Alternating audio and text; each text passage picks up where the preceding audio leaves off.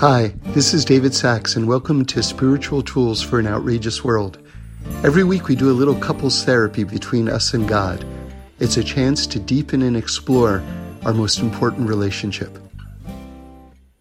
We're going to do something a little bit different today. I was a guest on a podcast, and I'm sending you guys the interview. God and Other Delicacies has a weekly newsletter. If you'd like to subscribe, email me at godsdelicateshow@gmail.com, and I'll put you on the list. Also, if you're a fan of the show, please subscribe, rate it, and leave a 1 to 2 sentence review on iTunes or wherever else you can give it a little push. It helps the show reach more listeners, plus it means a lot to me because I read them, and it's nice to read nice things.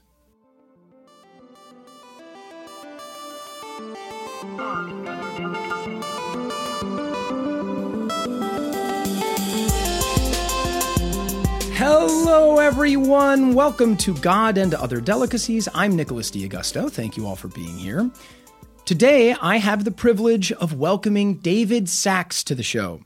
David is an award-winning television writer and executive producer. He wrote on Empty Nest, won an Emmy on The Simpsons, won a Golden Globe on Third Rock from the Sun, produced on Malcolm in the Middle, and for the last few years has been back in animated TV with Nickelodeon's Pig, Goat, Banana, Cricket, and currently TBS's Final Space. He graduated from Harvard, edited the Harvard Lampoon, and specific to this conversation is a respected Torah scholar and hosts a weekly podcast called Spiritual Tools for an Outrageous World, which you can find on iTunes.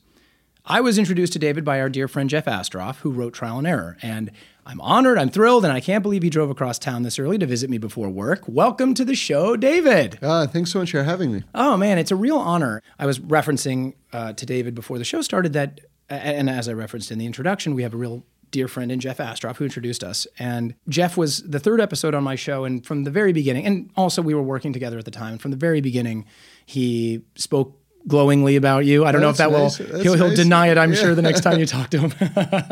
But no, he has a lot of respect for you and clearly your spiritual preaching or spiritual guidance. And it's very exciting to have you here in front of me. Can I tell you something? I don't preach and I don't really guide. Yeah, I thought that preaching was maybe the wrong word, but guiding is not the right word. I don't even guide. I mean, honestly, I just try to be a friend. Sometimes just through the act of friendship, guidance will happen.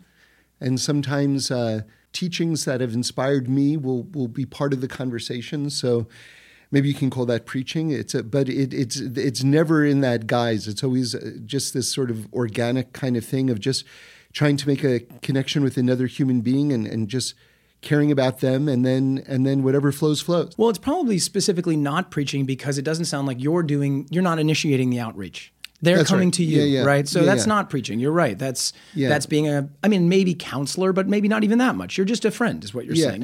People are looking to you for some thoughts to bounce some things off of, and friendship is so important. People need friends. Yes. You know, it's a very lonely life. It's a very lonely world, and if you can just connect with just another human being, just that can be life, you know? Yes. David, I'm looking forward to talking to you. It's clear that what's really struck me about that moment is you clearly live in this space. It took you about 3 minutes to get to the absolute kind of center of where I like this show to live, is in just a place of kind of honest, emotional exchange about the struggles and joys that we all go through. I want to ask you a more chronological stuff to get, because part of what I love and the way I like to hear stories is I like to know where people come from. I feel like I can relate to people better and understand where they come from better and have more appreciation for their thoughts if I understand what helped form them. So that's part of it. But a part of me also wants to just dive into your deep thoughts on these subjects. So, you know, it's funny, and we'll do, you know, I want to respect the format that you're comfortable with, and we can talk about life story and things like that. But you remind me of something, which is sometimes people will take a trip to, say, Israel or Jerusalem for the first time, and you know, I'll find out about that, and I always give them the same advice, which is that when you go, don't make small talk. You know, you're going to be around like people who know like encyclopedic amounts about this world and the next world and metaphysics. And if you talk to them about the weather, they will talk to you about the weather. Right. And you will never encounter these type of conversations unless I said, you meet someone like that, like you meet someone who like you're inspired by, ask them, why am I alive? Why is there a world? What am I supposed to do with my time? And they will get right into it with you. Wow. That's wonderful. Are you telling me you will sometimes do that just with people you're interacting with on the street, or do you go as far as to just sort of? My Rabbi Shlomo Carlebach, he's not in this world anymore, but he said something one time that always stayed with me. He said, if you're walking down the street and someone stops you and they ask you what time is it, he said they don't want to know the time. They want to know, what should I do with my life? Huh. Will you elaborate more on what you think he's saying with that? I think I have an intuitive understanding, and maybe it's best left as a mystery. I mean, the comment is best left for the person to intuit what that thought is. But would you mind giving me the way it landed for you? Yeah, for me, it's sort of like. I'll tell you a story. Please. So this same teacher who said that, he was like a master at greeting people. And you can give someone so much life just by smiling and just... To me, one of the greatest ways you can greet someone is just, as soon as you see them, you say, "You look great." Oh, yeah. Yeah. There's so many people who like... And you'll never see it, and they'll never tell you about it, but it's a giant act of courage for them just to step out of their front door. The scene that gets cut from every movie, that it's that long stare in the mirror, and it's just like the shaking of the head, and you hear validation from another person. "Hey, you look great." You have no idea how much life you can give to another person. Mm-hmm. So with that in mind, he was someone who was able to do that, and he'd say it in many different ways. But so here's the story, true story. So a woman was walking down the street, and he's standing in front of a restaurant. He had just finished having breakfast with this other person, and they both knew this woman. And the person that my teacher was having breakfast with looked at this woman and said, "You look terrible." And this was like, that's like prosecutable offense in this guy's eyes, So it's like, what are you doing? And then he jumped in and then just tried to, build her up, make her feel good, And, she left and went on her way. And sometime later, I don't know how long afterwards, my teacher saw her again. And she says, you should wish me, they were Jewish, I'm Jewish. He said, she said, wish me a mazel tov, meaning that I've had a happy occasion in my life. Let's celebrate it together, like congratulations, basically. And he's like, "Oh, what happened? Tell me." She says, "Do you remember when you saw me that day?" He says, "Yeah." She said, "Someone had asked me to marry him. And she said, I was on my way to his house to tell him I don't need your charity. And then when you said all those nice things to me, I started thinking, you know what, maybe he loves me." And so I accepted the proposal. See, what that tells me, and we'll get back to someone asking you the time on the street. What that tells me is there's so many people, and I think this is more true than not true for everyone. We're at crossroads. People go through their lives and they won't tell you about it because either they don't want to talk about it, or just the simple truth is they're not close enough with you to share something like that. But they're at a crossroad. And one kind word can literally shift the direction of their lives. And people intuitively sense that they need community. They need that connection. And they don't have the courage to get right into it with another person. But maybe they can stop you and ask you, "Hey, do you know what time it is?" Mm-hmm. When do you think you tuned into this in your life? Was there like an epiphanic moment? Was there an epiphany for you at some point? Or did you have a connection to this type of spiritual communion with other people from a young age? I remember there was, I don't even know if this store exists anymore, but when I was growing up in New York City, Bloomingdale's. If you I know Bloomingdale's. Does it still exist? Do you know? I think there's a Bloomingdale's here in L.A. Yeah. But I've been to the Bloomingdale's. It was a fancy store. Yeah, I think I bought something at Bloomingdale's in New York once. I spent money for it. Well, in New York, it was like an institution, kind of like Barney's, although Barney's, It used to be kind of like a movie thing too, right? Like it would, if you were going to buy something nice, sometimes you'd shoot like the character goes to Bloomingdale's. Sure. Right? It was like a high-end, cool place. Yeah. And anyway, there was a man when I was growing up, and he was kind of like a New York fixture for like a long period of time, but do you mind if I long ask since gone. About what age you are? In my 50s, yeah. Oh, so I'm sorry. Yeah. No, what age? I'm sorry. What age were you when? So I was 6 years old. Okay. He sold pencils out of a tin can in front of Bloomingdale's. And he wasn't just blind. He didn't have any eyeballs in his sockets. Whoa. And I remember being 6 years old and just looking at him, and I remember just crying, crying. Yeah, that's an intense memory. So I don't know if that's indicative of anything, but clearly it is. It's exactly where your mind went. Yeah. How often do you think about that? Almost never. At 6, did you have parents that were devout or active in your temple or community?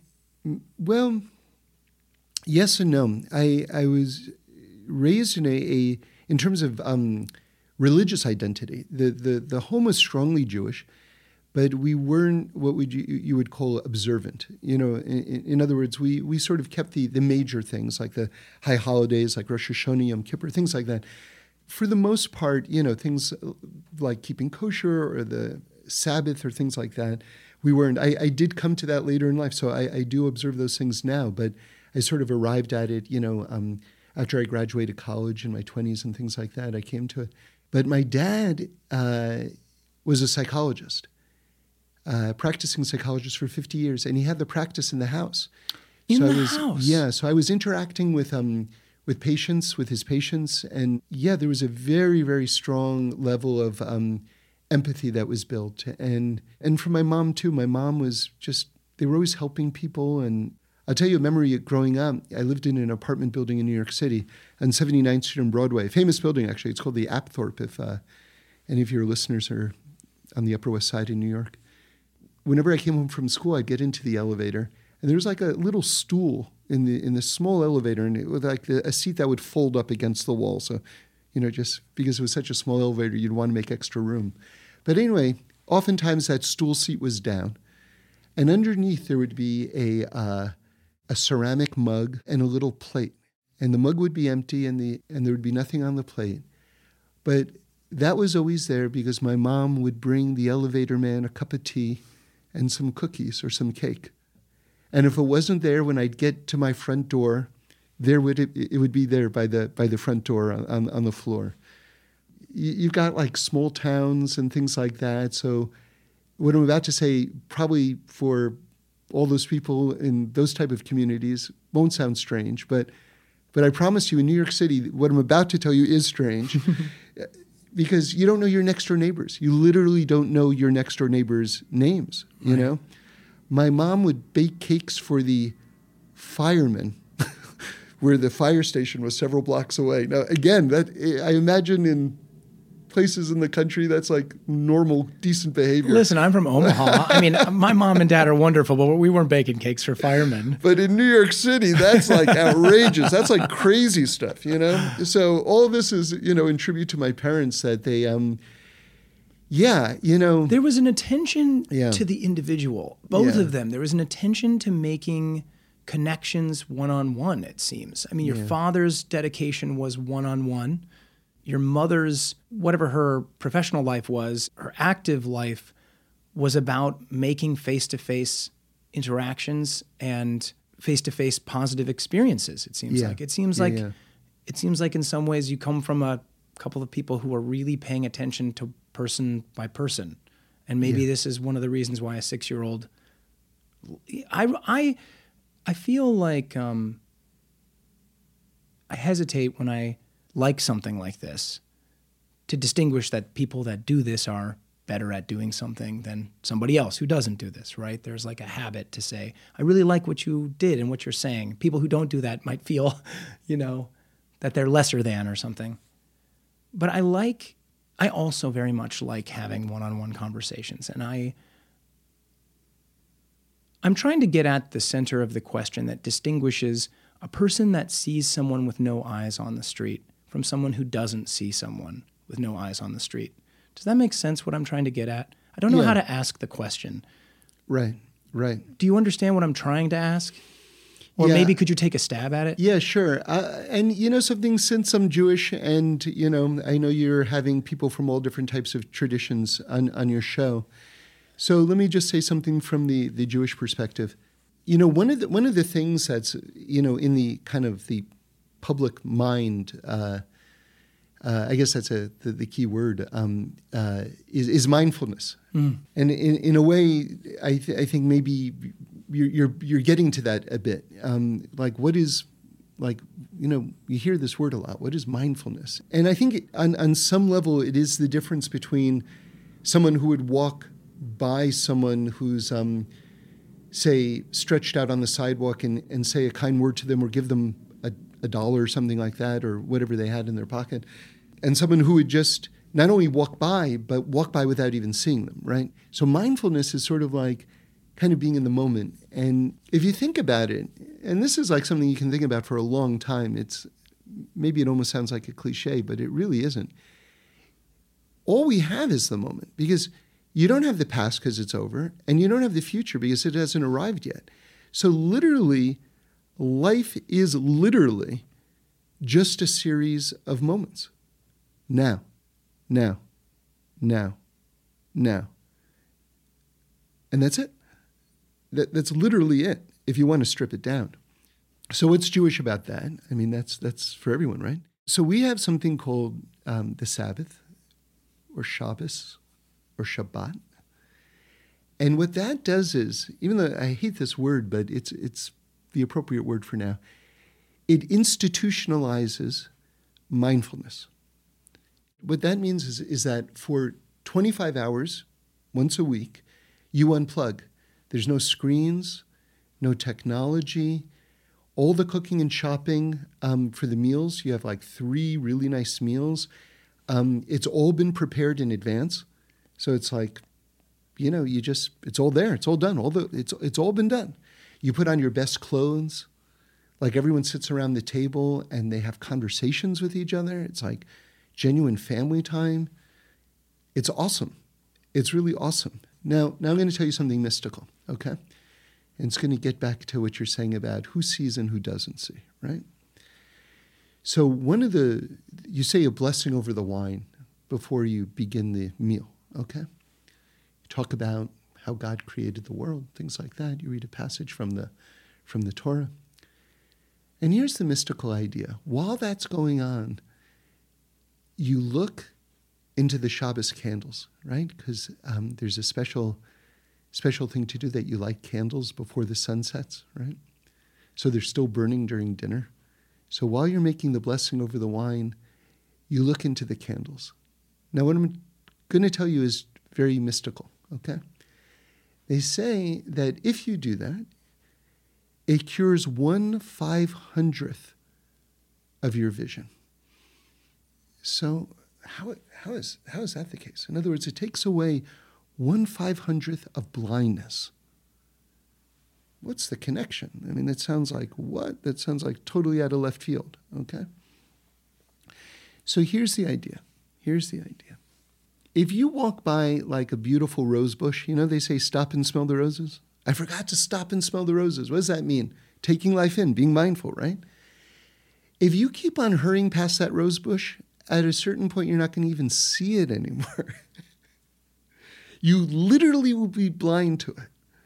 But if once a week you take 25 hours and you unplug and you reconnect yourself to the moment, you literally will correct your vision. There are things that you'll be able to see that you wouldn't otherwise, unless you had the opportunity to kind of step out of the rat race, right? So there are tools that we have to be able to help us see. And I would say that all of us can see. It's just a question to what extent do we want to see, you know? And then how much would we be willing to work on expanding our consciousness? Well, that's beautiful. Perfect time for our first break. And we're already on a great ride with David Sacks. See you in a second.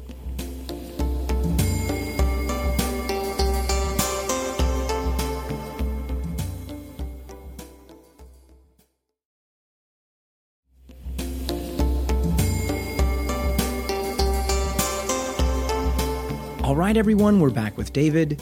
I wanted to ask if you could expand a little bit more. I don't know if the story is full of peaks and valleys or not, but the David Sacks in his 20s who made an active choice to start practicing Shabbat and start practicing the daily, weekly, monthly, yearly rituals, of which there are many in the Jewish calendar. And at what point you saw that as the appropriate, most fulfilling road for yourself? Where were you in your life and what helped lead you there?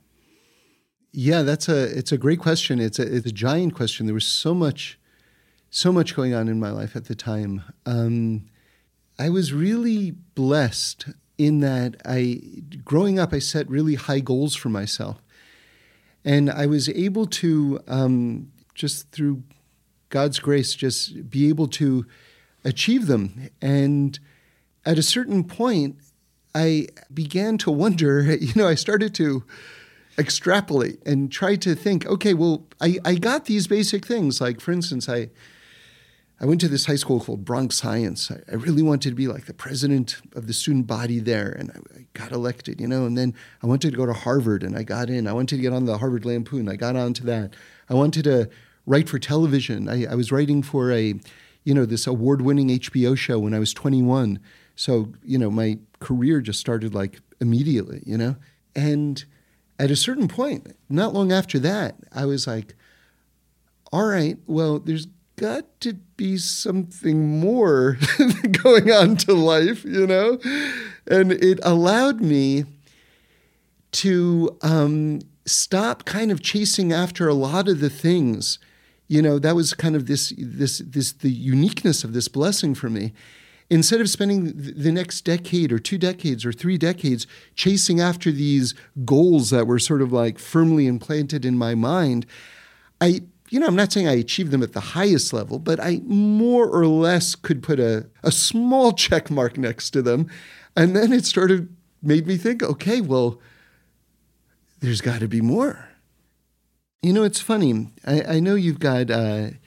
This is a podcast. You've got the word God in the title of your podcast and things like that. And God today, I think, has just the worst reputation in the world, and it's kind of heartbreaking because I think that people, when they think about God, this is just me talking right now, just an impression, right? I think they think about people living up in the mountains. Bombing abortion clinics, or they think of people, jihadis, like blowing up pizza shops and killing children, and just like somehow that's God, right? Like I said, I went to Bronx Science, right? And it's kind of this science-oriented thing. So I didn't go into science, but I'm really intrigued and fascinated by it. And I'll just tell you just some thinking, which is, let's say Darwin's right, okay? Let's say all of life really started from a single cell. So my question is, where did that single cell come from? And where did the fabric of time and space come from to support the life of that cell?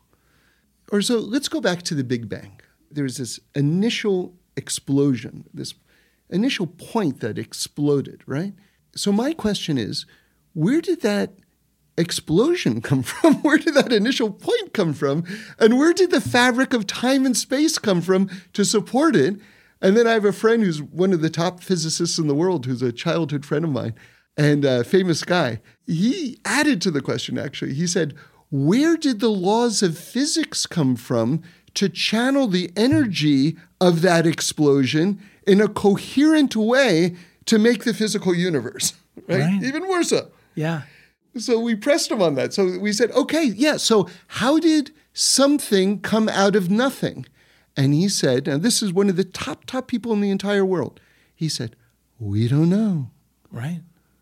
Right? So if the smartest people in the entire world are saying, we don't know. And then I love this. I'll just tell you an aside because this just makes me smile. There's some people who go, well, wait a second. Actually, there are millions and billions and trillions of alternate universes. And what happened was, this is just one of them where like if you see coherence here, it's not because there's a creator. It's just because this is one of millions and trillions of parallel universes where coherence exists. So the reason why I think that is somewhat hilarious is because to escape saying that there's a creator, you have to posit something which requires way more belief. You have to posit millions and trillions of parallel universes just to escape the idea. Like, in other words, it's so much more logical to just say, well, no, here it is. There's just a creator, right? It's certainly simpler. I mean, it's simpler in that it answers, it offers an explanation that can tie something up, although the creator itself, though, is mysterious, right? Because one of the things that I also love this conundrum, and one of the things that, so everyone, you and your physicist friend, ultimately say, or maybe you wouldn't say this, we don't know when you come to that point. Would you say that you know and your answer is it's the creator? Do you feel a knowing? When you reach the point of what comes before the Big Bang, do you live with a knowing that it is the creator? And that what could also happen, obviously, is that as science has done so for now so many thousand years, and certainly for the last 400 or whatever, they've been pushing the boundaries of what we don't know. And so what could happen is eventually that we distinguish that there are trillions of extra universes out there, and they're all... But then who created those? But then who created those? There will always be an extent. Right. I mean, I have to imagine. There will always... You'll never... If there is a creator, we'll never know the creator in its essence. Yes. And if there isn't a creator, there will never be... It's infinite. So there's some infinite story behind it. So do you live with you appear to me to live with a knowing that saying the creator exists at the mystery point, whatever the mystery point occupies at any stage in the human lifetime, that you just feel comfortable saying that's the creator there. I know that. Okay, so I made a choice. And that's what it is. So here's the thing, and this is very important to know. And again, I'm Jewish. I'm speaking from the Jewish tradition right now. But we believe this is true, which is that God deliberately created the world in a way that his existence cannot be proved.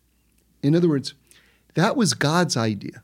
What you're describing right now, like that infinite beyond and we'll never know and everything like that, it's true. What you're saying is true. But here's where it gets very subtle. And I've never really heard, I want to write this up and eventually I'll put out a book, but I haven't heard anyone just say it like the way I'm about to say it. People think, and again, no one would ever articulate it this way. People think that the fact that God's existence can't be proven is because God is weak. Because if God were stronger, he could make me believe in him. And what people, again, this is very, very subtle, very, very subtle. And what people are missing is that God created the world in a way where he can't be proven on purpose, because he wants us to arrive at the understanding of his existence. That this entire world stands on this one single point of free choice. Because God has angels. And the angels see, well, no one sees God entirely except God. Because if you saw God entirely, then you'd also be God, right? Mm. But angels have a quantum level of revelation of God's presence. So much so that they are paralyzed in front of God. And they don't have free choice. So God desired a creature that might make mistakes, might blow it for years and years and years and years, maybe never ever even get it right, but will have the potential to see through the materiality of this world and go, there's a creator behind all this, and he's guiding all this. And it was worth it for God that should exist in his universe. The one who has the capacity to choose to believe in him. And when you talk about knowing, do I know? I can't know because God created the world in a way that he can't be proven. But I'll tell you something that I think is very deep, that I heard from my teacher. So on your mind level, you can't know, right? But the soul knows. And when the soul knows, you know what that's called? Faith. See, faith isn't guessing. Faith is knowledge, but it's knowledge on a soul level.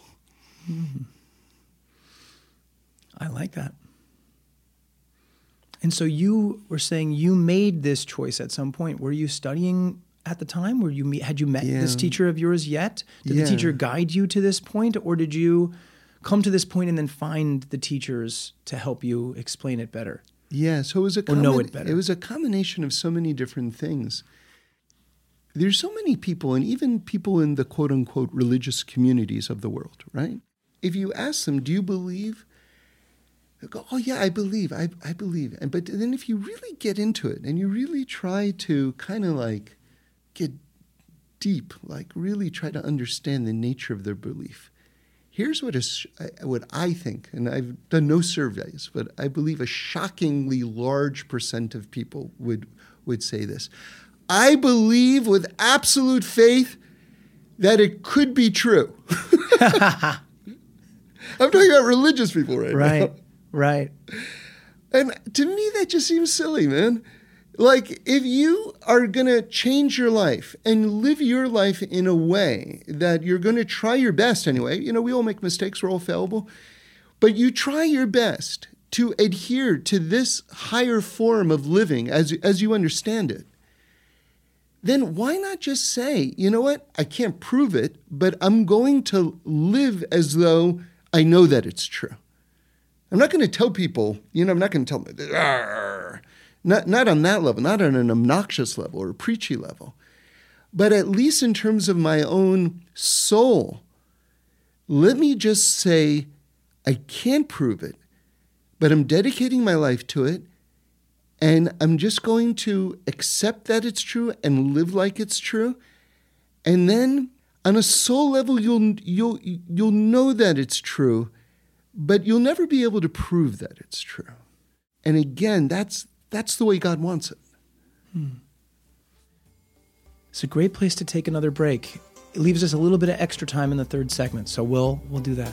Okay, we'll be right back.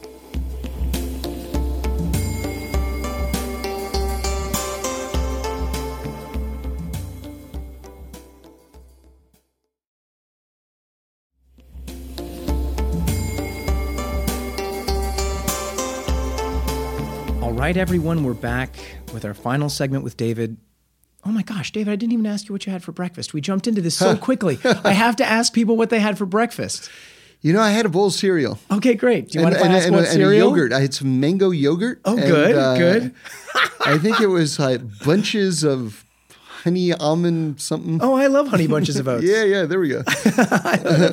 We grew up, that was a big fan of that in my family growing up. So great. Okay. Mango yogurt and Honey Bunches of Oats. And a cup of coffee. And a cup of coffee. Yeah. Great. Yeah, I'm having my coffee now. Almost always, this is the first question. This is the first time I've ever asked this question in the third segment. It really goes to show you how extraordinary your conversation has been. In our final segment here, David, I wanted to ask you, I like how you say, this person is no longer in this world. You've referenced that a couple of times. This person isn't in this world any longer, which implies that there is another world. And I was hoping you'd talk more about your feelings with that, your experiences with that in your own life, people that you may have lost, and what it's like to live with their loss, but it might not feel like a complete loss. I'd love to hear your thoughts. Yeah. One of the things that another teacher of mine said that I always love, he said, for some people, the next world is not so real, but this world is much more real. For other people, this world is real and the next world is real.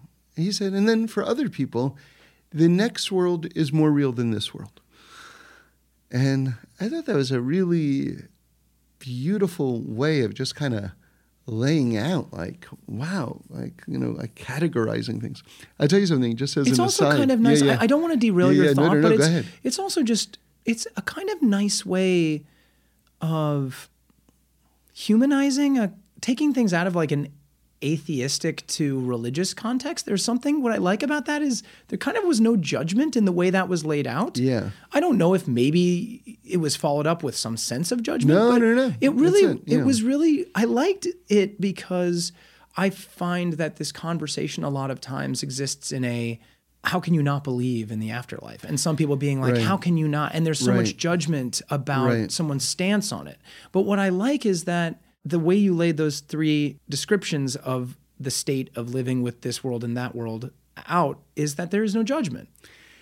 Yeah, and I think, kind of getting back to something that we were talking about earlier, just the idea that you're surprised that somehow it wasn't judgmental is just speaks to so much just people's disconnect with God and spirituality and things like that it's surprising that a religious thought is being presented in a way that isn't alienating. Is very heartbreaking, actually. Yes. Well, we talked briefly off mic about I don't want to go down a road of deep political thought because we don't have to, because that's the opposite of what we want to do here. Right. But it's, from my perspective, it's because so much of religious thinking has become politically associated. And our politics are of the temporal, of the now, of the world we want to see. It's good that we live in a place where these ideas can be thrown at each other in the way that they are, and that the world, the country exists in a place where it's okay to have those conversations. But that's so divisive by nature. Yeah. When I was growing up, I'm not much of a football fan these days, but I used to watch a lot of football growing up. And there's always one thing that's kind of stayed with me, kind of as a metaphor for life, because it seemed like it used to happen a lot on the playing field. Like, and we're talking about NFL, like the top players in the game, where they'd say, "Oh, he started running with the football before he caught it." Have you ever heard that? Mm-hmm. Oh, for sure. Yeah. That's classic way of describing somebody dropping a pass. Yeah. Or dropping a handoff or something. Yeah. Where you sort of like you're taking you're taking step 2 before step 1, and we were prone to that because we really, human beings are amazing creatures, and we're able to like make things and do things and everything like that. So we're always thinking, several steps ahead. We've got a plan that we're trying to enact. And when it comes to religion and all the religions of the world and everything like that, we have to catch the football first. So what does that mean? What is step 1? And I'm talking about all faiths right now. Even if your faith will ultimately say, we have the truth. And by the way, why would you observe a tradition unless you thought that was the truth? So there's nothing wrong with thinking that your religion is the true religion. There's nothing wrong with that, okay? But before you get into that, you got to do step 1. And step 1 is loving each other. But I'm talking about all faiths. All faiths. Every single tradition has to begin with loving everyone. And then you can start to get into the details of the particularness of your vision, right? Or your tradition. But if it doesn't start with loving each other, then you're doing something, I suspect, that your God, whatever that God is, isn't into. You seem to be saying that you can both, as you say, believe your religion is the true religion, which has some level of exclusivistic rights to it, but that also we can all love each other and respect that other people have the same exact conviction in their own beliefs? I'll tell you, one of my favorite teachings is from the Kotzker Rebbe, one of the great Hasidic masters. He said, when you see someone who doesn't look like you, you're not surprised. So why are you surprised when you meet someone who doesn't think like you? Huh. Somehow people find that shocking. Why? Huh. See, if you believe, whatever faith you believe in, you believe that, from a religious standpoint, you believe there's a God and God created the whole world and God created all people. So that means no matter what religion you are, by necessity, you have to believe that every single person is God's child. Mm. That's true. That's just logical. That has to come with whatever religion you are. So if we're all God's children, don't you think God wants all of his children to love each other? Mm. Would you go as far as to say God also wants to be expressed in all the different religions, that the way that God is expressed? I think at this point, in terms of the evolution of humanity and the world and everything like that, absolutely. Whether there will be an ultimate clarification and a point where, from our perspective, the oneness of God becomes revealed and clarity is sort of like ringing clear. I think that probably all religions also had that built into it. Mm.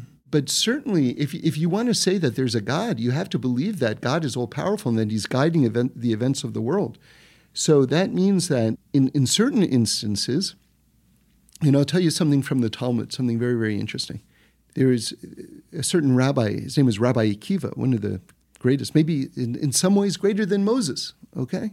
That's how great he was. Wow. Like Moses is the Talmud says that Moses said to God, why didn't you give the Torah to Rabbi Akiva? So that's how great Rabbi Akiva was. Okay, wow. So Rabbi Akiva used to have these debates with one of these, this Roman sort of like higher up, And this was one of the debates.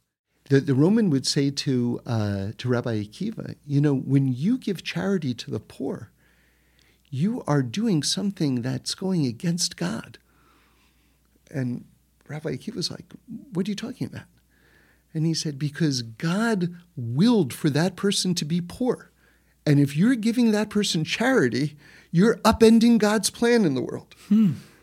And so Rabbi Akiva said to him, wait a second. And so Rabbi Akiva, in one hand, held a loaf of bread, and in another hand, he held some stalks of wheat. And he says to the Roman, which one is greater? And the Roman says, the loaf of bread is greater. And Rabbi Akiva said, yeah, but God made these stalks of wheat. Man made this loaf of bread. Mm. So, yes, God put this poor person in the world, but God put this poor person in the world in order for you to improve his condition, like the stalks of wheat becoming bread. You see, we have to look at the world with two different sets of eyes. One set of eyes is that whatever exists is because God put it into the world. But that doesn't mean that we can be content with leaving it that way. God can have put this imperfection into the world in order for us to raise it to the higher level. And in that way, we're partners with God in terms of evolving the world toward its ultimate perfection. And just in a basic sense, because I don't think I've ever gotten to ask this kind of basic, clear question, this is the essence of what it means to be waiting for the Messiah to some extent, right? When you talk about clarification, does that fit into that terminology? It does, yeah. Because when you talk about, when I ask the question about can religions coexist as their definition of their true religion, along with, as the second point, to loving each other first. Yes. What you're saying is, ultimately, my belief is that there will be a day of ultimate clarification. When that comes, no one knows. But that clarification will make it a moot point about what is right and wrong in the specifications of the cultural traditions that have come to express their revelations of God. Absolutely. And you used a couple of very charged words, and I want to kind of address those. One is you said waiting for the Messiah.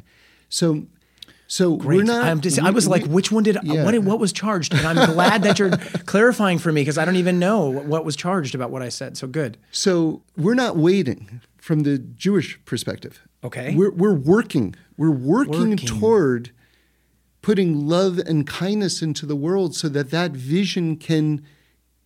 That's great. Can become manifest. Two very distinct. Yeah. Difference between those W it's words. It's not about passivity. Passivity would be the enemy, actually. Right? And the other thing is the word Messiah. What I think, and I just want to, and I don't mean any disrespect to the Messiah, but I think it's important to broaden the context and understand what that is, because a lot of faiths begin and end with a belief and an understanding and a debate about the Messiah. Who was the Messiah? Things like this, right? But I think let's just kind of like stretch our minds for a while. The Messiah is a point person that will be God's sort of conduit in terms of ushering in the next era of humanity and of civilization. So in other words, he's not the be-all and end-all. It's just a point person. Do you understand? Yes. Like in journalism, there's a term that's always seems to come up in life, which is called burying the lead. Right? Burying the lead, yes. Right. That's when you take like where the headline is, man walks on moon. Can you imagine if man walks on moon is in the 5th paragraph of a news article? Right. That's the lead. No, that is the headline. That is not paragraph 5. Begin with that. So the lead here is the idea that we believe, we mentioned Darwin before, and Judaism believes in evolution in the deepest way, and I'm not talking about Darwin now. I'm talking about the sense that the world is evolving toward perfection. That's a much deeper understanding of what evolution is. And so there will be that transition from this era to the next era. And that will be facilitated by this point person who we call the Messiah. But that is the lead. The lead is this next era that we're all working toward. Because of the Messiah, the world will level jump towards perfection, or does the Messiah? Well, not because of the Messiah. The Messiah will just sort of be that natural point man, if you will, in terms of ushering that transition. But the Messiah coming doesn't necessarily inherently mean that perfection is then imminent. Is that what you're saying? If the Messiah comes, is perfection imminent? Well, there's different understandings about just how that next era lays out and things like that. That gets a little more technical. Sure. But the big thought here, the big thought that I want to communicate is, and the exciting thought, is that we're on this journey. We're on this journey as just this family of nations, this world, and that God's ultimate goal was not to create a broken world. That it's not like where there's suffering and things like that. This is important because this is a big idea. A lot of people think that like the Garden of Eden was a cosmic spa, and then we blew it. And ever since then, we had perfection, we lost perfection, and now we're just kind of stumbling around in the darkness. The Jewish perspective is actually that the Garden of Eden wasn't perfect. And as my teacher put it so beautifully, if the Garden of Eden was perfect, what was the snake doing there? Very, very good question, right? Yeah, I love that. So I like that very much. Yeah, right? And it just goes to show you that the project from the very outset was God created us to be partners with him in terms of ushering in this next era. And from the outset, it's been bumpy. It's been bumpy. Like from the very outset, it's been bumpy. and it continues to be bumpy. But we continue to be on that path toward that destiny, which was the point of all this to begin with. One thing that I love about this is that there's optimism in the faith. I like that the working towards something it's an active sense of optimism. And as someone who also very much likes science and found science to be in conflict with many of my beliefs as I was younger, that it's welcoming of any new knowledge that can help humans grow towards a greater goodness of living. It seems that that's what you're saying, right? That we can welcome all new knowledge about our world and utilize it in a way that helps bring as much goodness and less suffering to the world, and then that's in accordance with your ancient tradition. Yeah, so we believe that God who created the world also created everything in the world. So that means he created science as well. So science can't disagree with religion. So if science disagrees with religion, either you got the religion part wrong or you got the science part wrong. But in essence, they have to be in agreement because they're coming from the same author. I like that assessment very much. We don't have much time left. Would you mind talking for a few minutes as closing thoughts that got back to the question about the afterlife and your relationship to people that have gone? We were going to talk about that. We derailed into a lovely conversation about something else. But would you mind, as we close out the show, talking about your relationship to the next world? Yeah, so for sure. So the idea is that your soul is a piece of God. You know, it's funny. If you ask people, do you believe in God? A lot of people, don't want to have that conversation, or they don't know, or they haven't really thought about it much. But if you ask them, do you have a soul? It might be another, maybe more comfortable way of being able to essentially discuss all the exact same things, I think a lot of people probably don't know what they think about God, haven't thought about it much, but they probably would just intuitively say, I do have a soul, which is interesting. That in itself, to me anyway, is interesting. Mm-hmm. So if you have a piece of God inside of you, then for sure that outlasts the body. Right? I'll tell you something which is a big idea, a very, very big idea. And I heard this explained by Rabbi Ari Kaplan, who is, one of our greatest Torah scholars of the modern era. And he gave a very simple analogy to explain a very big thought, which is, you have a flash drive. That's like you kind of stick that in your computer, and you can take out all the software. Right? So all the information can be removed from the physical body, if you will, right? Like your desktop or your laptop. That's kind of like say in this metaphor, that would be the human body. And there's a way to extract all of the information out of it.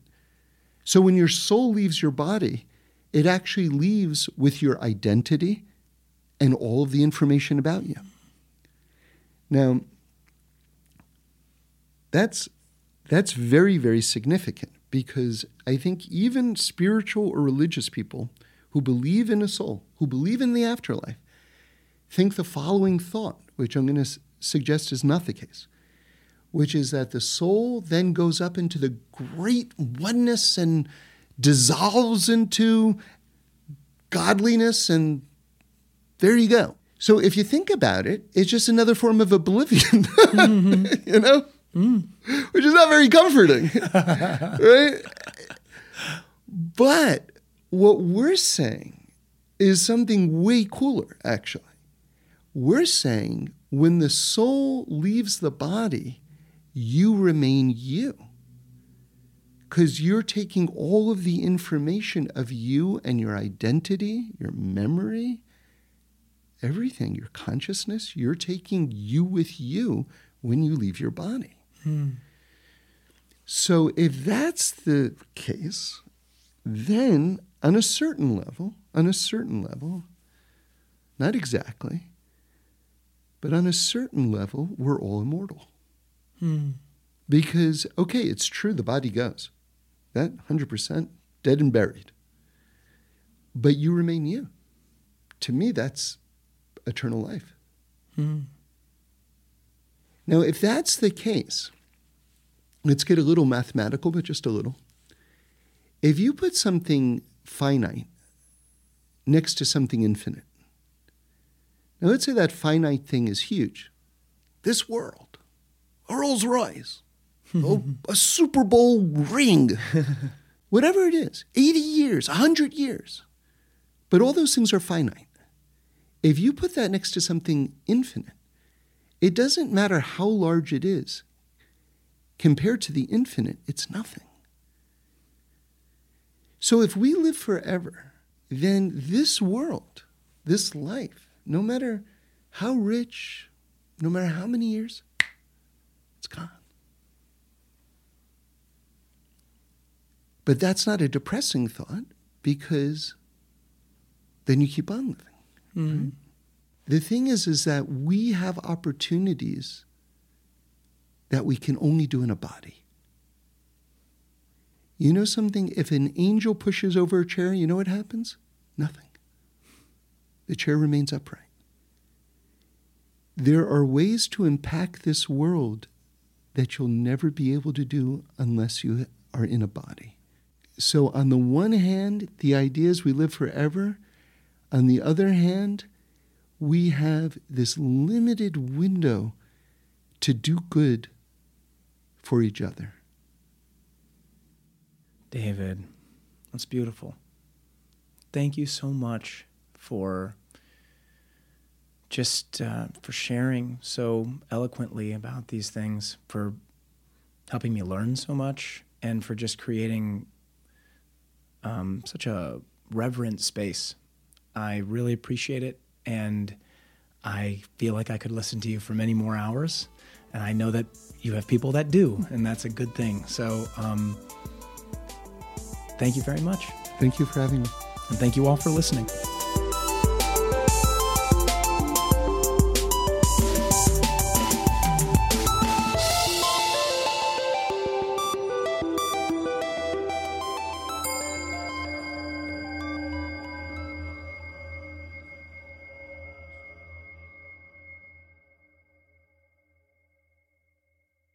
Do it. And I'm just astonished. You know what I mean? It's like I'm cutting across 4 lanes, and it's like, how is this happening? Yeah. Do you think that like driving, like map apps like this are making us bolder drivers? Because now where we would have normally been like, no, this is impossible. I'll turn around. The map, now we're driven by the map is telling me do this. Yeah. The map is driving me. It's saying, find a way across this 4 lanes of traffic on a left in the middle of rush hour. That's interesting. I think one thing, which is, I'm definitely seeing areas of Los Angeles that are new to me. And right. I love that. I love that because, right. You know, you get so habituated into certain ways of going, and it's so nice to just be taken out of your comfort zone. Right. There's an element of, certainly, like, we have so much stress in the day and the drive is stressful enough. The one thing you don't want to do is be actively trying to figure out, okay, what's the shortest cut here? It's just like best to just drive down Pico. Just take Pico. Yeah, it's just like, you know, you'll get there. Exactly. It'll be within about plus or minus 5 minutes from anything else. Right. You know, but the Waze is taking you into new parts of the city. So that's cool. I love that, especially when I go through. Do you stop at like cafes? Like you're like, I've never seen this cafe. Yeah, no. I'm not stopping at all, but I am admiring. Yeah, good. Thanks for listening. We do this every week, so join in again next Sunday for a new podcast where we explore the amazingness of life. And review us and send in any comments or suggestions. I'd love to hear them.